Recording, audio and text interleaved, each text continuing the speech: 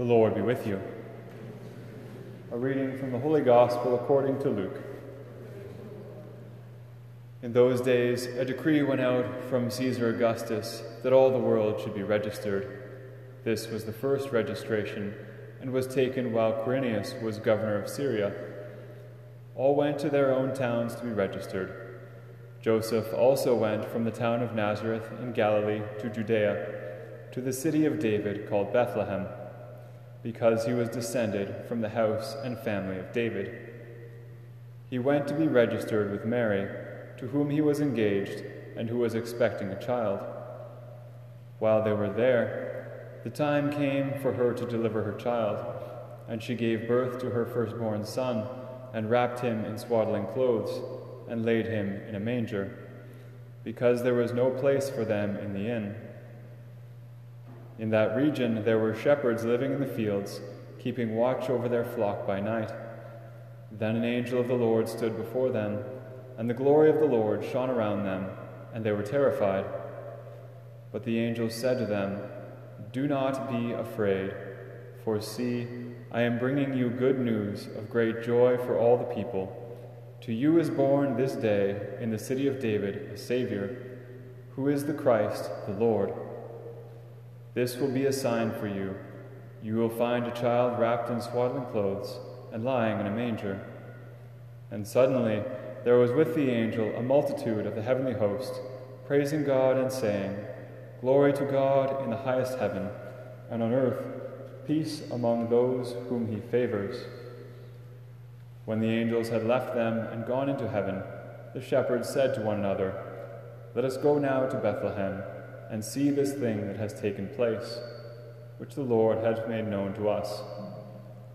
So they went with haste and found Mary and Joseph and the child lying in the manger. The Gospel of the Lord.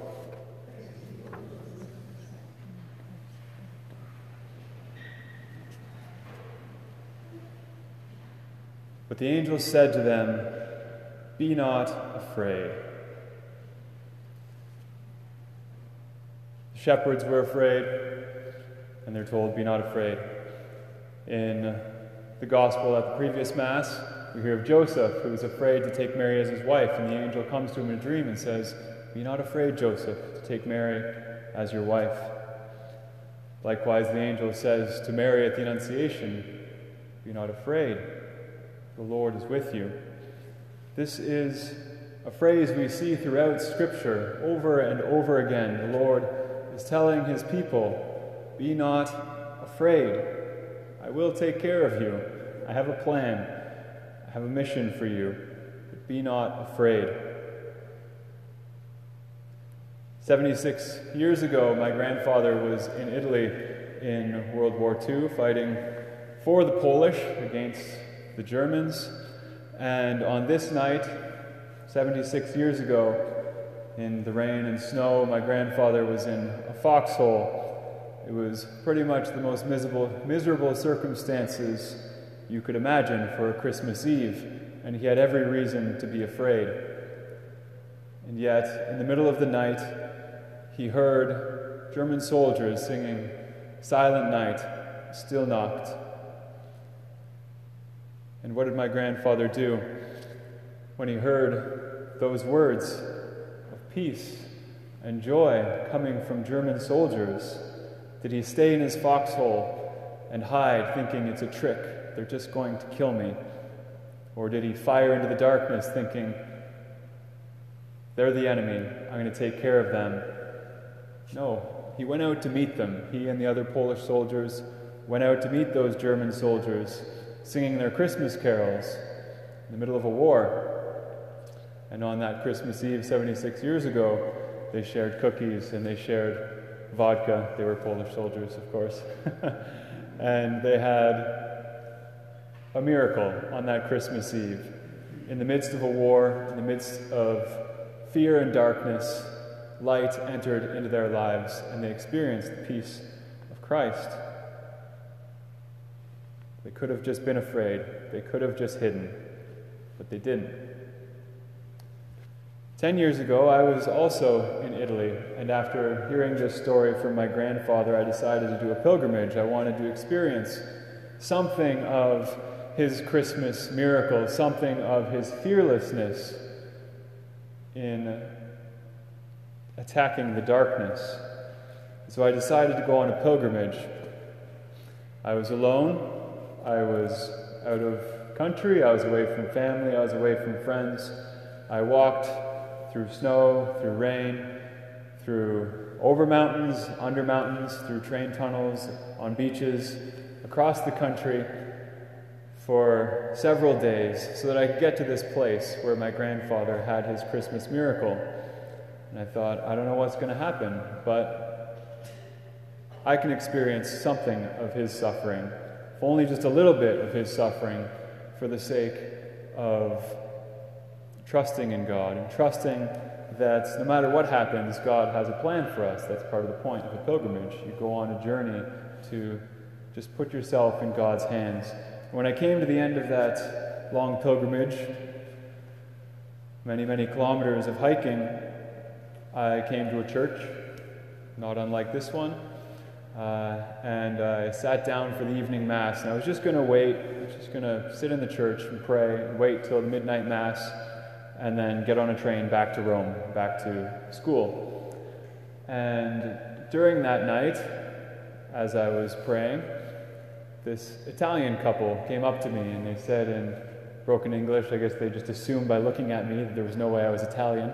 They said, would you perhaps like to maybe, if you want, come for Christmas dinner with us? You don't have to decide right now. You don't have to decide right now. You think about it, you pray, and then we come back, and maybe if you decide you want to come with us, then you come with us. And I said, can I just come right now? You think, well, I don't know these people. I'm in a foreign country. I barely speak English. Maybe they're mafia. Maybe they want to kill me. Maybe they just want to take me into slavery.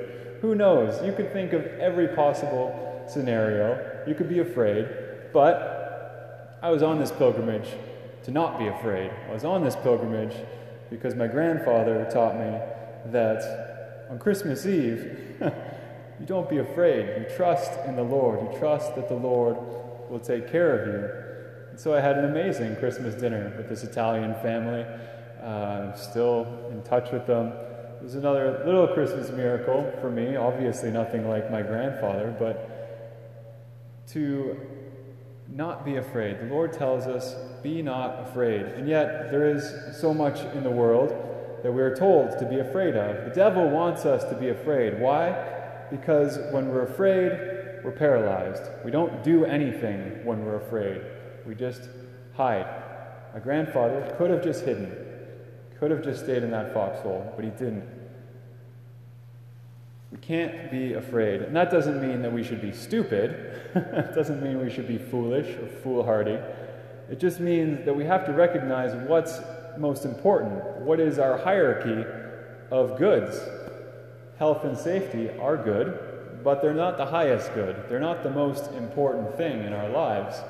And if we start sacrificing things that are more important, like our religion, like worshiping God, like our families, like our freedom, then we're sacrificing what's more important for something that's less important.